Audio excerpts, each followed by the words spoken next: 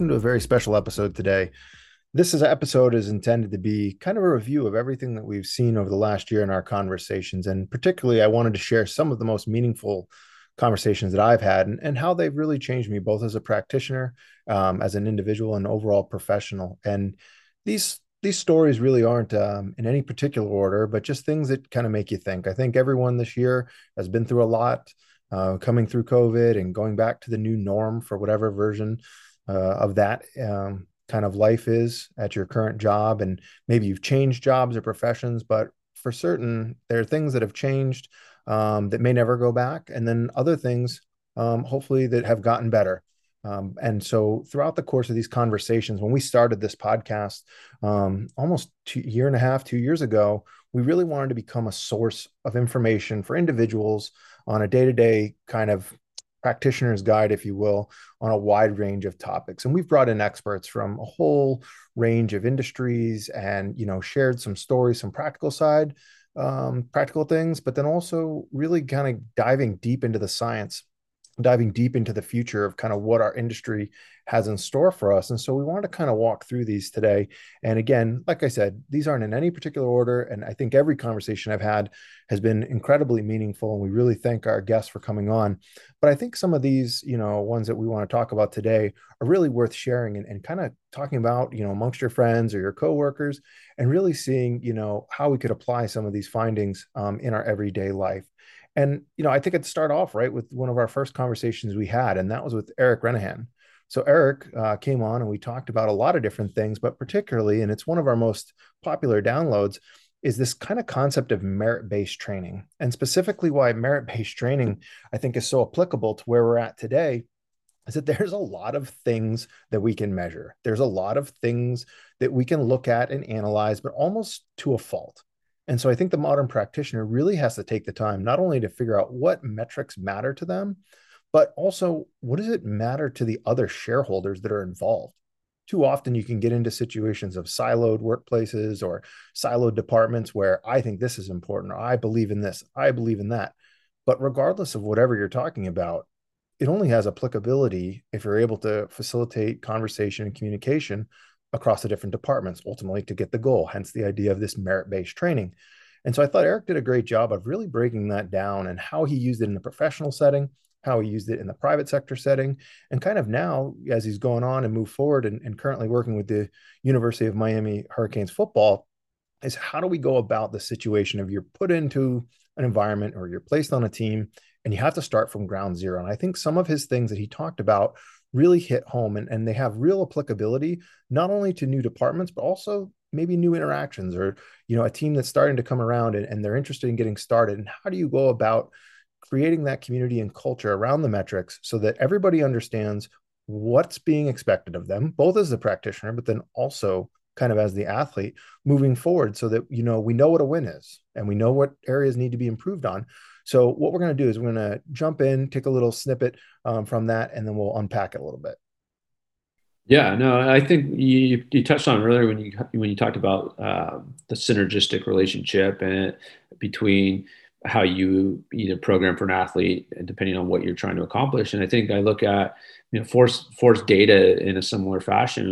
The relationship between the variables that you decide to unpackage from the force tracing is key, right? And like you said, you may have a very, very good jump height, but everything leading up to the jump height, except for this one thing, are deficient. Well, you may have a very good output, but you cannot sustain that output potentially. And you may be at risk for underlying pathology that, it has not become catastrophic, but very well could if there's not an intervention made. And so the relationship between the variables and the strategy within that output that you're able to measure, I think that's more important to me. And that's, again, we could have athletes on our team. I look back at some of the guys on the Blues. They may not have been the most impressive. They may not have been the most fast of skaters, but they were the most consistent. They were the best at recovering. They were the most dialed in when it came to taking care of themselves. So they were in the lineup all the time. Right. And this conversation was such an impactful one for me. And I think particularly that line there when he talks about unpacking the force trace and really understanding not only, what is the output? And I think obviously within our field, we've always had leaderboards How high did you jump? How fast did you run? But his point there that he brings out about you have a good or great output, but you're not going to be able to sustain it. And his whole, talking about working with a team is that sometimes it's not about the top performers. It's about the performers that are consistently available. And if anything, kind of in my time here in Hawkin, that line that he said there really, really started to get, my wheels turning about, okay, yeah, let's just assume everybody's within a cluster or a cohort of physically viable. So they are fast, they are strong. But what really separates them, and we see this in other industries and financial industries, it might be volatility. In insurance, we think about risk. So what are these things for us as practitioners that we can be looking at? And I don't know if there's one specific answer as far as a sport or specific movement pattern, but when we break things down joint by joint, we look at an ankle, we look at a knee, we look at a hip, and we kind of translate up and down the kinetic line.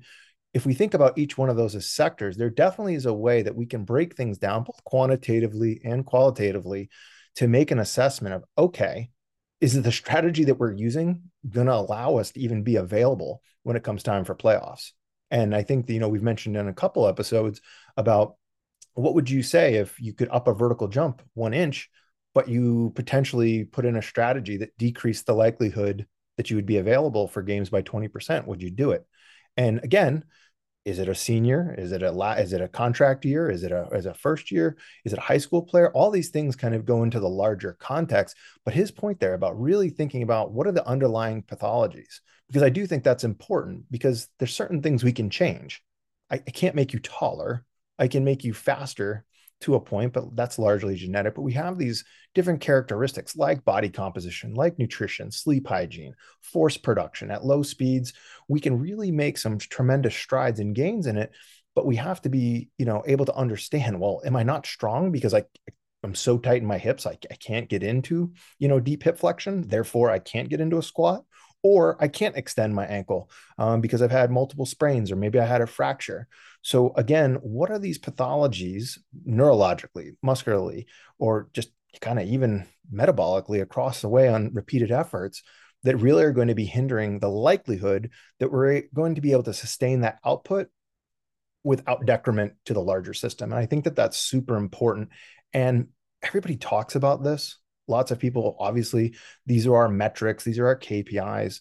But I've often seen a lot of people talk about it. They don't execute it quite as well as maybe that they hope to. And I think Eric just brings up a lot of great points about clearly defining, having that sit down meeting, both with the sport coach, with the athletic training staff, sports medicine, agents, whoever may be involved, and really having a roundtable discussion. And the way that he speaks about it, it's a lot more like picking a language or picking a set of letters or using a specific type of alphabet to be able to communicate kind of what's going on, both on an effort standpoint, but also on the productivity standpoint. Again, if my goal is to make someone bigger and stronger, I don't really want to hear necessarily that their cardio or conditioning isn't exactly where we want them to be, because maybe we have 6 months to address that. But right here and right now, one of the things I want to work on is their force production. But if we don't know what force is, and we think about strength, we always joke about, powerlifting should be called force lifting, Olympic lifting should be called powerlifting. And well, I don't know what you would call just an average gym goer, but whatever kind of exercising that is, nomenclature and specifically the wording and the measurement around those parameters becomes super important. So I think it's one of those things that's definitely worth taking a look at within your organization, within your staff, and saying, okay, what are the things that we value? What are the things that we find important? And more particularly, what are the shareholders' role in each of those areas? And then are we doing as great as we can? Or are there areas for improvement? Or maybe there's just a new person on staff. And so we have to rebuild this relationship, whether it's the end of a year, whether it's the end of a semester. But all of these things kind of go into a larger paradigm of, okay, what are we doing? And I think that, he really hammers it home when he talks about how the athletes really, they can tell when there's buy-in. They can tell when there's alignment. And so really taking the time to pick those things and really focus in kind of on what's important, because at the end of the day, we're trying to put the best product forward to be able to help the athletes to, buy into the path and the dream that they're looking to achieve. And what better way to do so by getting everybody on the same page. And so that kind of rolls into another conversation that we had as we've talked about the training side of things. But I was really, really shocked when we brought Dr. Dave Dodick on to talk about concussions. And what was so interesting about this, it was one of our earlier ones, it was podcast number 3.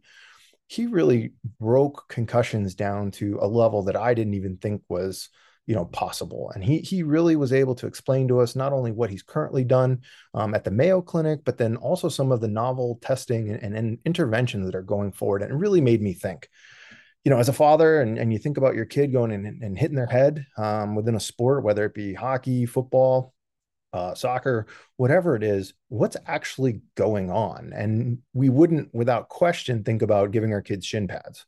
We would never think about letting our athletes play without a helmet. But what are we doing on a cellular level? And so his breakdown, when he talks about specifically glutamate and how that contact, can excite certain neurotransmitters, and specifically as it goes to the NMDA receptors, how everybody's different. And with all the neurotransmitters that you have, and with all the cells you have, are we not thinking about contact in sports at too shallow of a level? And so let's just jump in real quick here and take a listen and hear, his breakdown of this, and we'll unpack it a little bit after the break. At a molecular level, maybe I release more glutamate than you do, or maybe my NMDA receptors, to which is the target of glutamate, are much more susceptible to activation. So I produce more excitotoxic damage, more injury, and therefore more symptoms than you do. So it is so complicated. We've got 60 neurotransmitters and 100 billion cells, and my cells may react differently on a molecular level, probably on a genetic basis, than you. So right there, you can kind of see, it makes you think about the concussion that you see on the NFL on Sunday a little bit differently. It makes you think about when we have sports, and whether it's martial arts or anything like that, what's actually going on in the brain. I think also too with the brain, you can see a broken bone, you can see kind of a orthopedic related injury, but the brain is definitely the new frontier, and understanding that, it's not a sign of weakness if you're having problems. And we've seen this with PTSD, we've seen this with other mental health issues. We really don't know, or we're just beginning to know, kind of how people respond to stress and trauma and impact.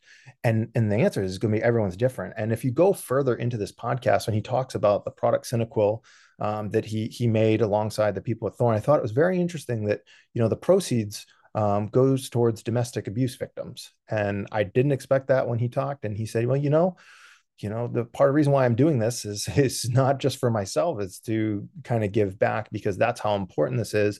And, you think about most domestic abuse instances involve some sort of head trauma. So one, didn't know that. And two, also, it really kind of made me stop and think about the brain. And as I mentioned before, this specific episode was particularly touching to me because little did I know, a few weeks after this recording, I myself was diagnosed with a brain tumor. So for me to be able to go through, and the question, was it through concussions? Was it through life? What were the pathologies?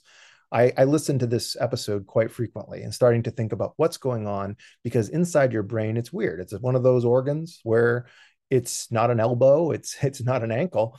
It's both physiologically who you are consciously as a person, but there's also the psychologically side of things. And so being able to take control and use products and use a different mindfulness approach towards these things has been super beneficial. And I know I've had several people reach out to me about the product, about that podcast that he did and how it really helped them. And I know that coaches around the country and around the world have started talking to us about, okay, how am I going to approach this differently? How am I going to, help my athletes and provide a new resource that, again, when we're talking about dollars and cents, is basically nothing.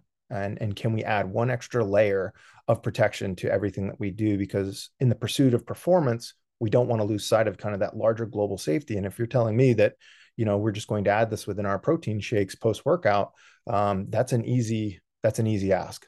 That is certainly something that can be implemented and something that can make a really big difference in how the people are able to handle the stresses and loads that they may be encountering, either in combat or in practice or out on the game field. So certainly a very interesting conversation that really kind of touched me kind of on a lot of different levels. And I think that, again, you see this reoccurring theme with everyone that we've spoken to, is that it comes back to the athlete.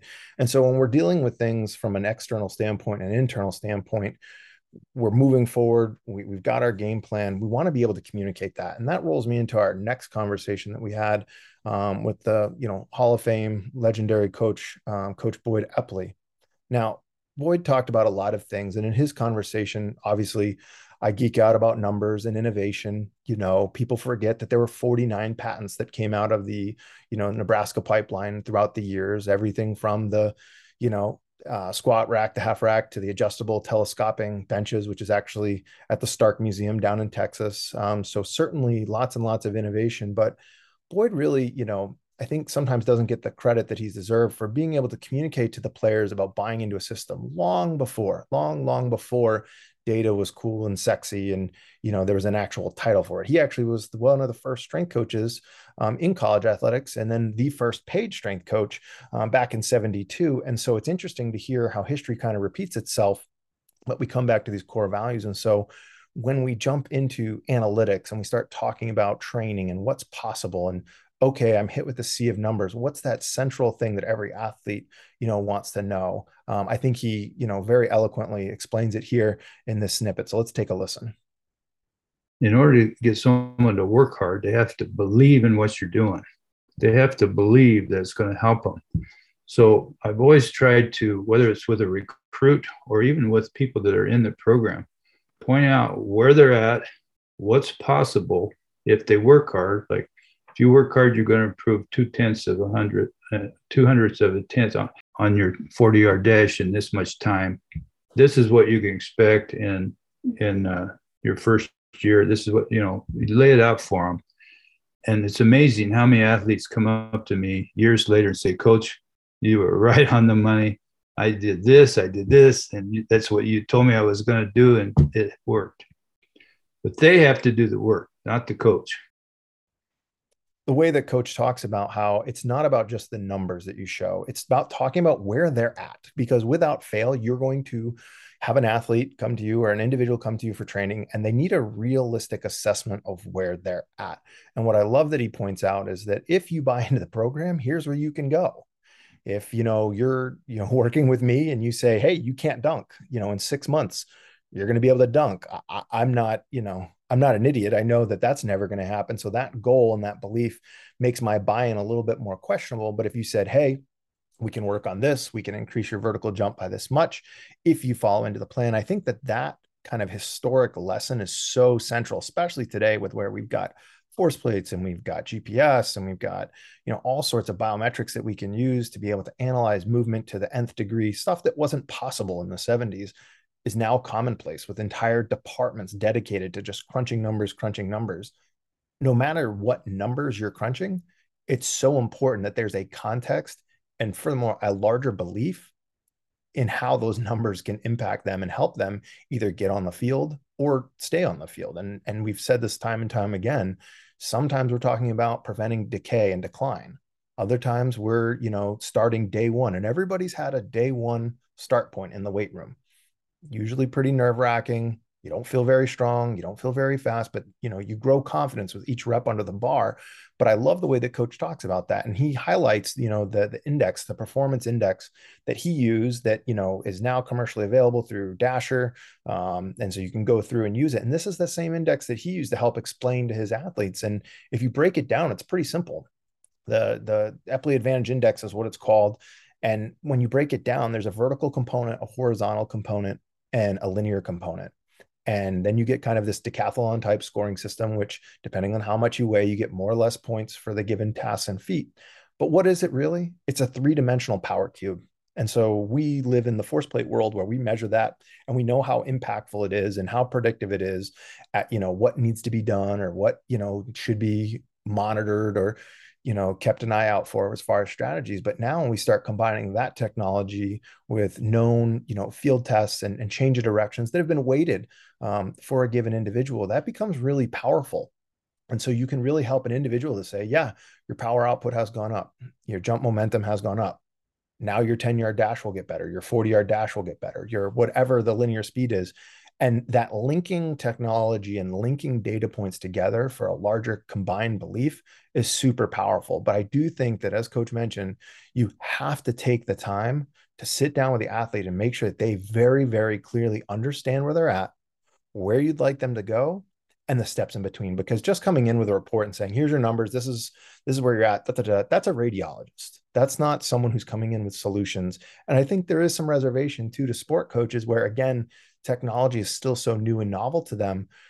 It can be a little bit overwhelming. And especially if you're taking over a program that's no good, it's not helpful to walk in and say, yep, we're not good. We stink at every category. Well, okay, here's where we're at. Here's the lowest hanging fruit. Here's where we're going to address this with recruiting. Here's where we're going to address this in the weight room. Here's where we're going to address this from rehab.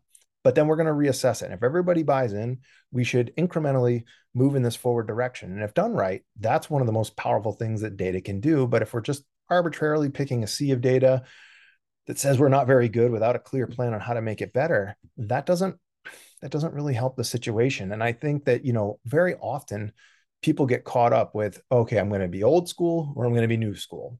I'm going to be one of those objective data coaches, or I'm going to be old school, just coach them up, make them work hard. And I don't think it has to be like that anymore. And it reminds me of the conversation that I had with Team Builder CEO Hewitt Tomlin when we talked about in episode 12 about, yes, we can measure numbers, but what's the context? And I know every old school coach can, vouch for this, is that when we look at an athlete, I don't care how much they moved so much as in how they moved it. And being able to blend those two worlds, and I've spoken ad nauseum on these podcasts about how lucky I was to be able to have Team Builder everywhere that I've gone. But then to be able to combine the video component to see, okay, is it 405 on a back squat? Is it a 315 clean? But how does it look? And so why don't we jump in real quick, take a listen as Hewitt breaks it down and kind of the integration of both the subjective and objective measurements that you can do day in and day out in your practice. We can take these numbers and we could show them linearly and say, hey, this freshman got stronger by the time he was a senior. And that's the way it's been done for so long. And then you're like, what prevents us from taking the freshman's squat video and we look at this guy's pretty poor squat that you would expect from a freshman. Now look at this guy's squat as a senior. And yes, he squats more, but look at his quality of movement. Look how efficient his movement is. And I was like, my goodness, like, what are we doing just staring at these leaderboard numbers on these whiteboard, on these boards in the weight room? You have no idea what that looked like.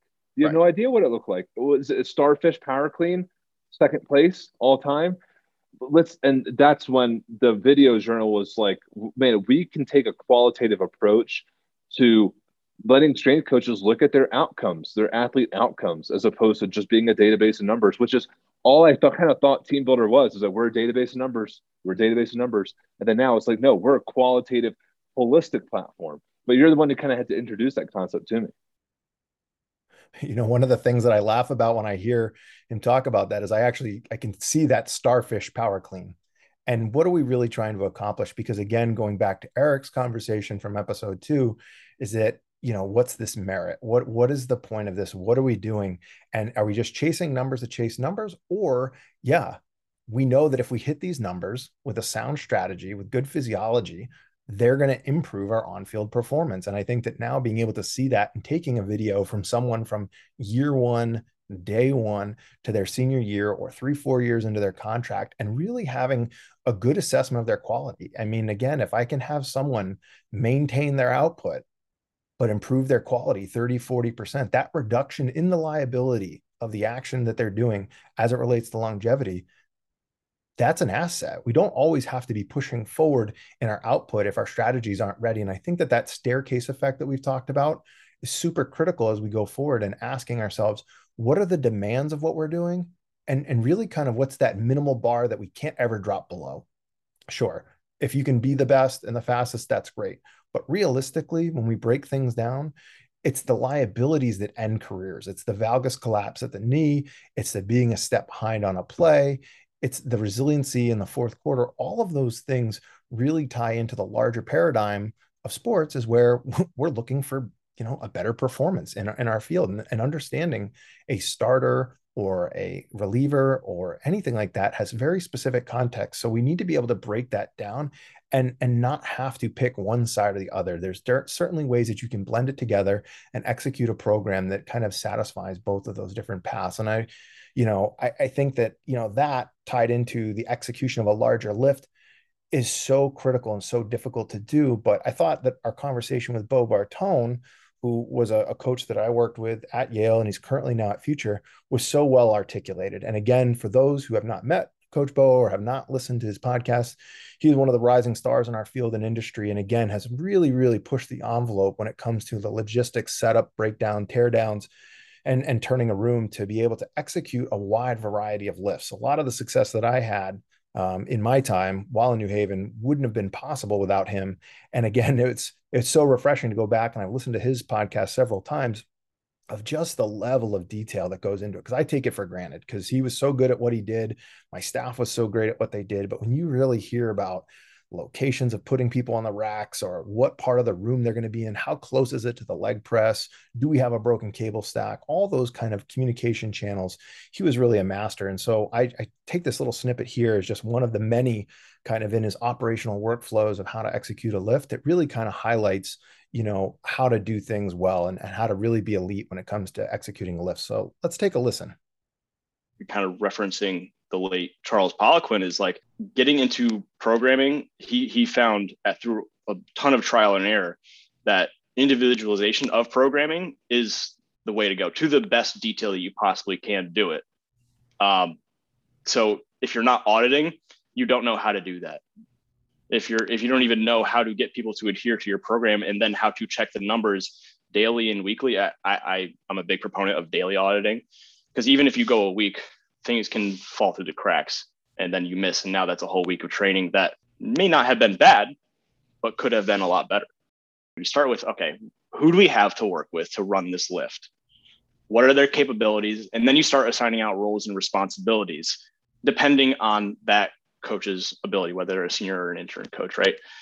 And then I think one of the biggest things is communication, right? And that's a huge buzzword. You got to communicate, you got to talk, but like, you just got to do it. It's not talking about doing it. You just have to do it, but then you have to plan it. You don't just talk in the moment about how to figure things out. You need to prep your butt off the whole time. And there's a couple things that we always kind of fell back on or talked about when it came to communication is or even just planning a lift or planning anything, was Murphy's Law. So you have to anticipate what will go wrong, can go wrong in your preparation.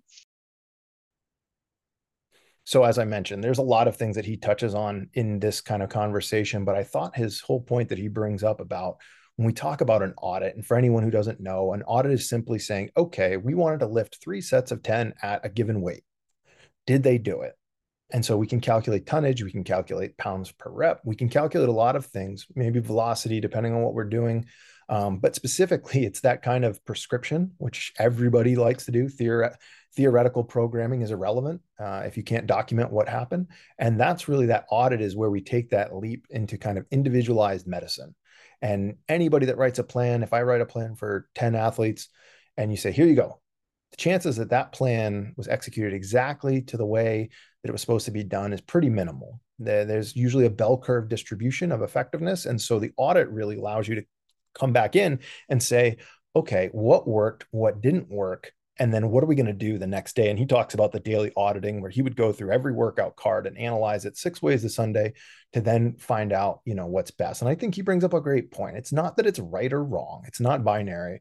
It's kind of this spectrum of, okay, we did this, but could it have been better? And you have to ask yourself, when you're in this profession, sometimes it's easy to get complacent, that, creeping in the back of your mind of that, I'm not getting paid any more to sit here for 4 hours versus if I just put it out here in 1 hour. Is it good enough? But knowing, when you listen to this podcast, he walks through step by step of how to execute the back end of the lift as well as the front end of the lift. When he brings up the point about, okay, well, who are your coaches?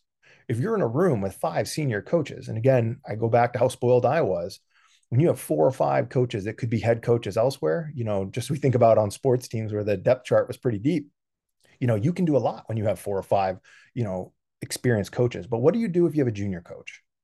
How do you coach them up? How do you maximize their opportunities and their abilities? And how do you do that with an internship? how do you do that with an intern who's excited and motivated, but has less than 1,000 hours of rack time? And so do you have them move things around the weight room? Do you have them be a scribe with a senior coach? There's lots of ways you can do it. But I think his talk about the preparation and planning that goes into a high end lift is something that's often overlooked and maybe taken for granted by individuals who just, oh, well, you just show up and lift. It's not hard. You move some weights around and that's it. No, if you want to do it right, you can listen to his podcast and he can really, really kind of articulate it better than anybody, of how we break those things down and how we're able to execute the lift day in and day out at a very high level. And without planning for Murphy's Law, as you mentioned, I think you're really leaving yourself open to some missed opportunities. And unfortunately, sometimes injuries happen. But again, could you have planned to mitigate that? Did that happen because you overprescribed? Did you do it because it was too hot? Did you do it because it was too cold, or anywhere in between? But really kind of taking away that preparation that's required. And I know that he talks about it from a technical lift standpoint. And again, with coach, he went from entry level to senior throughout a very short period of time and had really great results. But I don't think he's the only one, because when we spoke with Adam Petway in episode 26, he had very similar things of saying, what are we trying to accomplish? And so the title of his podcast was, what's the question you're asking? And whether it's at Hawkin or in my own personal conversations with colleagues in the field, I find that that's probably one of the most powerful things you can ask. What are we trying to accomplish? And it can't be we're doing everything, and it can't be that we're doing everything yesterday. And so having a really clear plan of, okay, what is our largest problem? What are we going to do to fix it? What's our feedback loop going to be like? Are we going to do this once a month? Are we going to do it once a week? How are we going to integrate that? But starting with a really good question, and his breakdown and articulation of that as it related to both basketball but track and field is really great. So let's take a quick second here, jump into that, and take a listen. Building relationships, right? So with the technical tactical staff and with the athletes, like, you got to have that relationship to create the buy-in of what you're doing. B, it's just like, again, like, what questions are you trying to answer? Everybody's trying to win a championship. Everybody's trying to increase performance, decrease injury risk. So again, I think starting with a good question and say, hey, we want to know, are our athletes getting better, or are they ready for competition or training?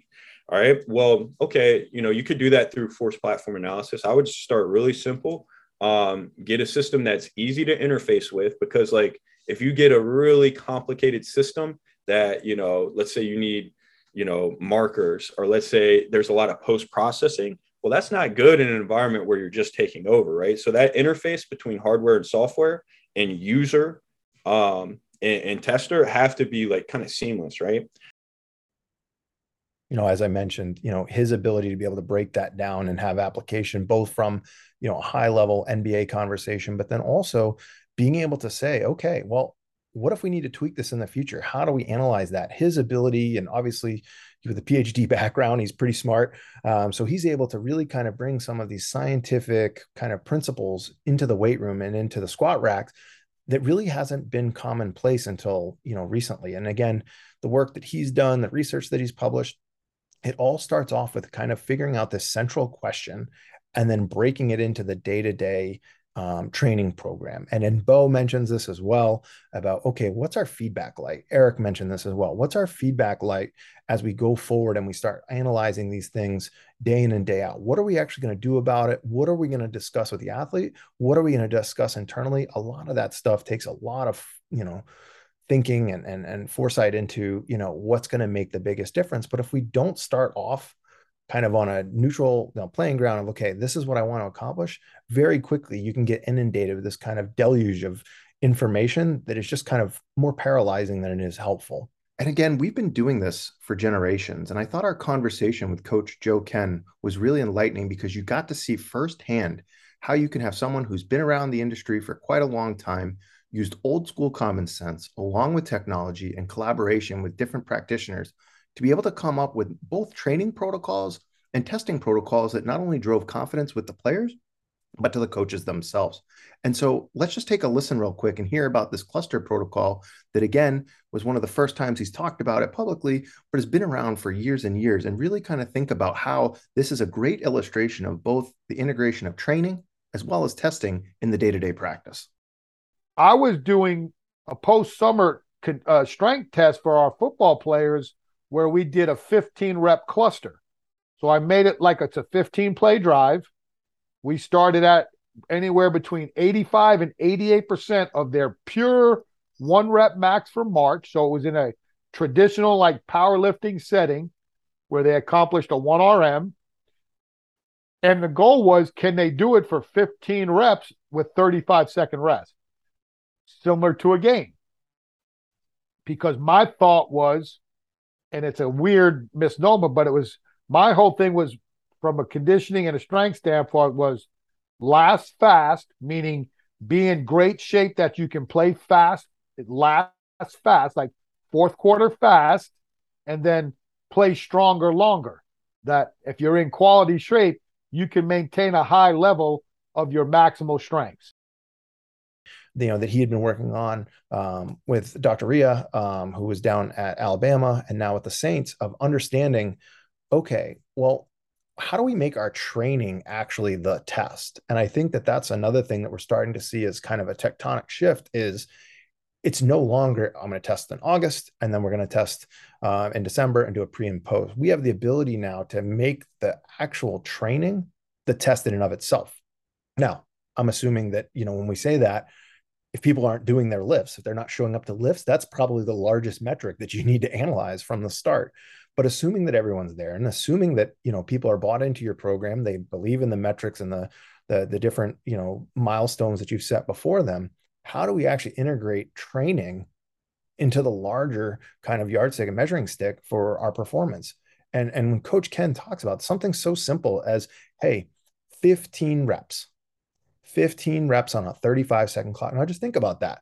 That's basically a drive. That's a play drive in football. So he was able to take it down. And why did he choose the 35 seconds rest? It wasn't arbitrary. He said, okay, I'm going to try to mirror the clock. And what did he find out? Individuals that used 85 to 88% of their 1 RM max. Now he talks about that they use their March max. So again, that was the end of a strength phase, and whether that was maintained throughout or not, as he would roll into the summer, he would kind of use that as his litmus test. Now I'm sure you could auto-regulate that to the current 1 RM of the time. But again, with the people that he was working with, they were already kind of established at their genetic strength being in the NFL. But, knowing that, that's pretty incredible to be able to hit, 88 or 85% of your max. And we're not talking 135 pounds here. It's how quickly can you move 400, 450, 500, and being able to do that and really helping individuals buy into the fact that, yes, if you call upon your strength, not only do you have maximal strength, you have repeated usable game strength in the time setting and the parameters that your sport is going to have to meet the demands. And so that's just a great example of, we started off with talking about with Petway saying, starting with a question, then moving on over to Coach Ken. And again, not speaking to each other, you see this similar philosophy. And I think anytime that we can see philosophies, concepts, or kind of roadmaps that people have had repeated success, we should pay attention. And so when we see that, we really, really want to take the time to kind of bank that, save it, but then also analyze further. And so having these times to audit, having these times to sit down, have a roundtable kind of logistics question of, why did this work? Was it because we did a better strength block? Was it a better preparatory block? Did we do nutrition? And I thought Dr. Kramer really highlighted that in conversation 27 that we had, where he breaks down the physiological underpinnings of the metabolic circuit on a level that people had never seen before. And so simple things such as, what is cardio? What is conditioning? When Coach Ken talked about his cluster, it wasn't that people were hyperventilating. It was they weren't able to produce force.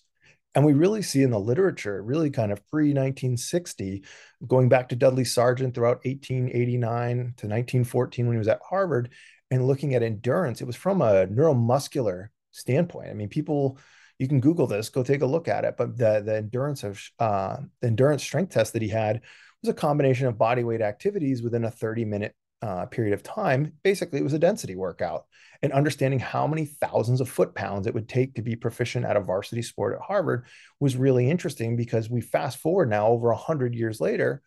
Well, that's what Coach Ken was doing. And so when he says, okay, well, someone who can get 12 or 13 is in shape for football, what is that shape? Dr. Kramer mentions it here, and we'll just take a snippet. And again, this entire conversation we had with him goes on for quite a while. He really kind of, again, shows you what's possible about knowing the science. But I'll stop talking. Let's let him break it down for us. Essentially, the survivor circuit, then now known as the Husker, started off with 3 exercises, typically a hip sled, a bench press, and say a power clean. And you did 10 repetitions with 10 seconds rest in between the exercises at a relatively high intensity. And that load was modulated if you successfully could do the 10 reps or couldn't do the 10 reps.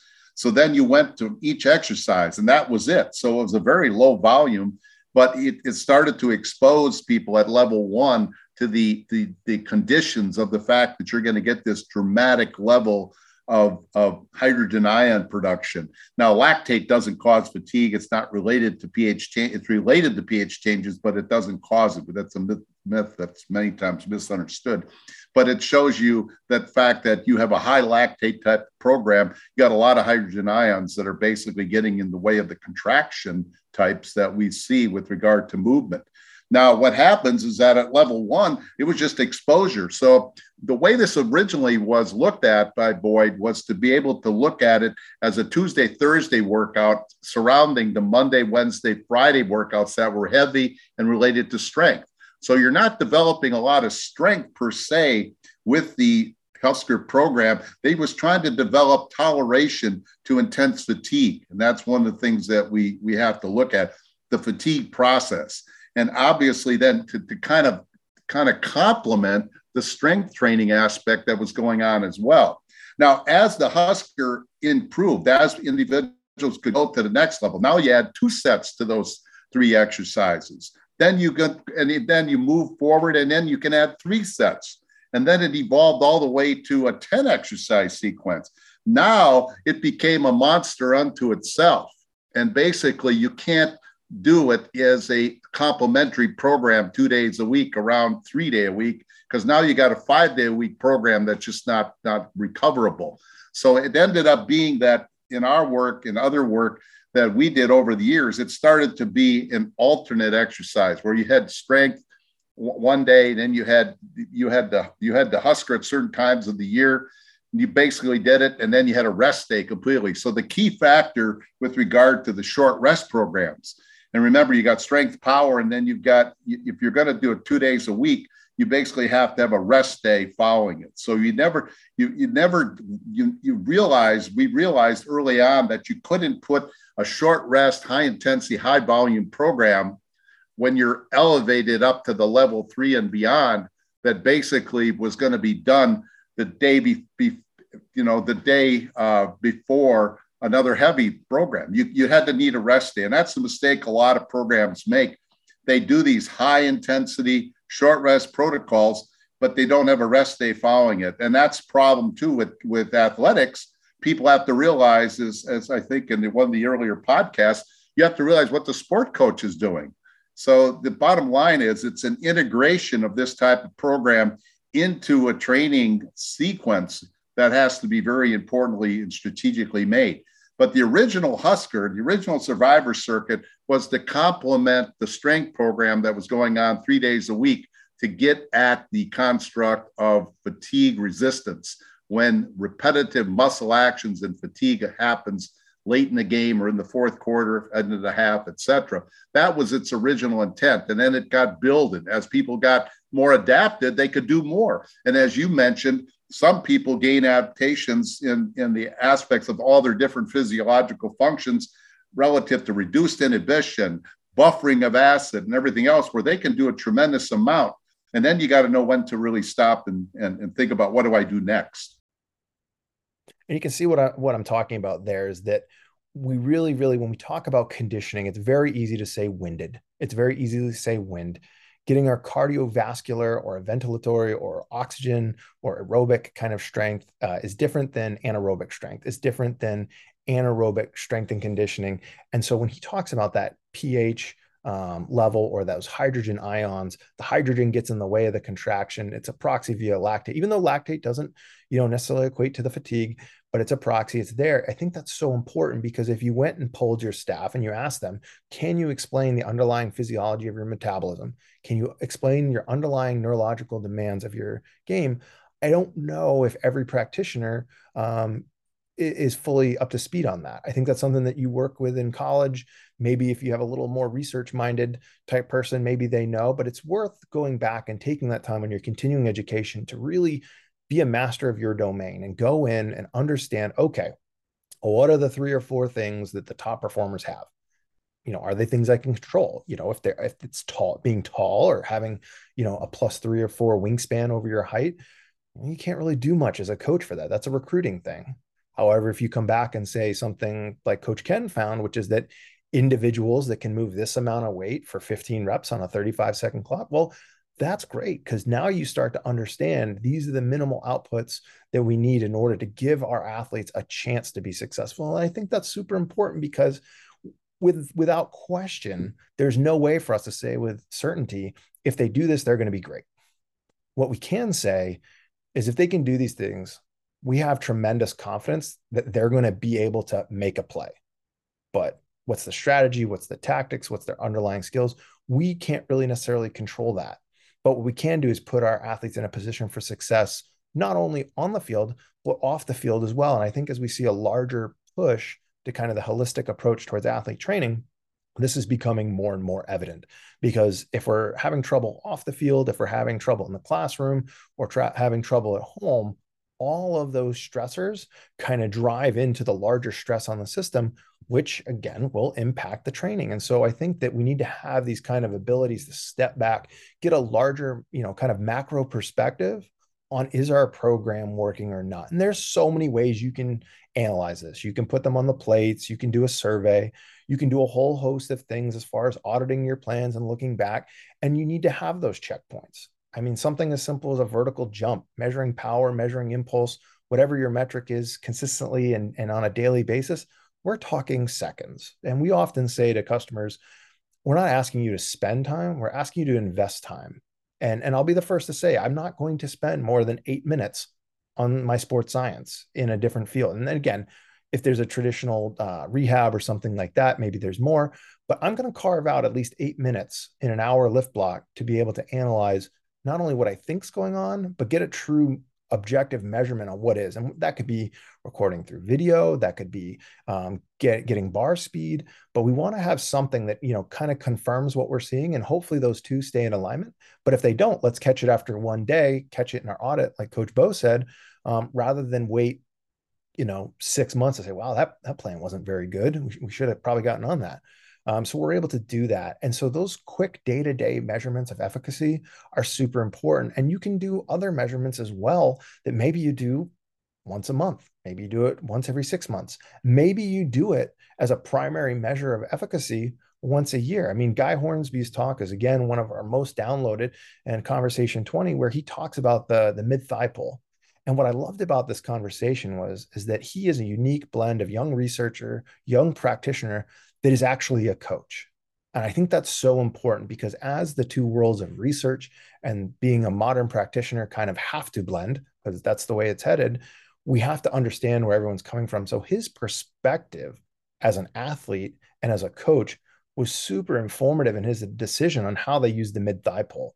And I thought his explanation and breakdown that he does on how to set it up was great. And so he brings up all the things about research, about how it should be done. There's a great research article that he did with Dr. Stone. So we'll have that in the notes in the comments for you to be able to take a look at, but really take the time that if you're going to do something, do it right. And so let's just jump in real quick and have him kind of break down the mid-thigh pull for us. And you keep mentioning the mid-thigh pull, and I'm going to come out and say, speaking as someone who watches this over and over again, could you please set the record straight on how to properly set this thing up? Because if I watch one more time of a tall guy and a short guy using the same height bar and everyone's just gripping and ripping, alternate grip with straps, not straps, like I think there needs to be, the record has to be set straight on if you are going to do this. Specifically, if you are going to compare people to themselves or to others, you have to standardize it a little bit. And it drives me bananas on an isometric test that you could see even in one session 5 different ways that it's done. What is the way that you did it as a program efficacy measure? I would love to address that. One thing with the talking about like kind of getting at outside stressors and education of the athletes, I think that I hope that goes on at most places. I honestly I don't know if it does or doesn't. To applaud a staff that I've had a couple actually graduates from our high school S&C program with Stephanie Mock at University of Pittsburgh. I've had a number of students that have worked with her and currently work for her. They have a sort of the first week where the athletes are back. They've come with a battery of testing that all of the teams do, and not only do they do that, but they actually have a sort of station base, and they even, I think this is pretty cool, they'll have 2 teams that will, like as part of their education. So we're going to go over to the force plate and someone's going to take them through the why and the how and what does this all mean and why does it matter? Then they'll go to another station. And I think that it's helpful for athletes to see that, yes, every sport is unique, but also, yes, if we're talking like anaerobic power-based sports, there's also a whole lot of similarities. And so there's reasons to do the same thing for a bunch of different sports and to do them well. But to include them in that education process, I think is so helpful, not just for the sake of like, they care about this test now, but also for the overall appreciation of taking care of themselves, the outside stressors, sort of the very helpful behaviors. But then into the ISO So shameless plug. About 2 years ago, we Doc Stone, myself, and some others, two of the authors, Doc and Harold O'Brien, who would be the other author on that book you showed me when we started, did a paper that was called, I'm going to botch the actual name, but it was like 25 years worth of experience with the isometric mid-thigh pull. And yes, I see videos all the time where there are considerable position issues. And so, without getting into like angles and that type of stuff, probably maybe the most helpful thing is to say it really should be a good quality power position for the clean. And so that's roughly a quarter squat, and you want their torso straight up and down. And I will even go so far to say that you can, so there's ranges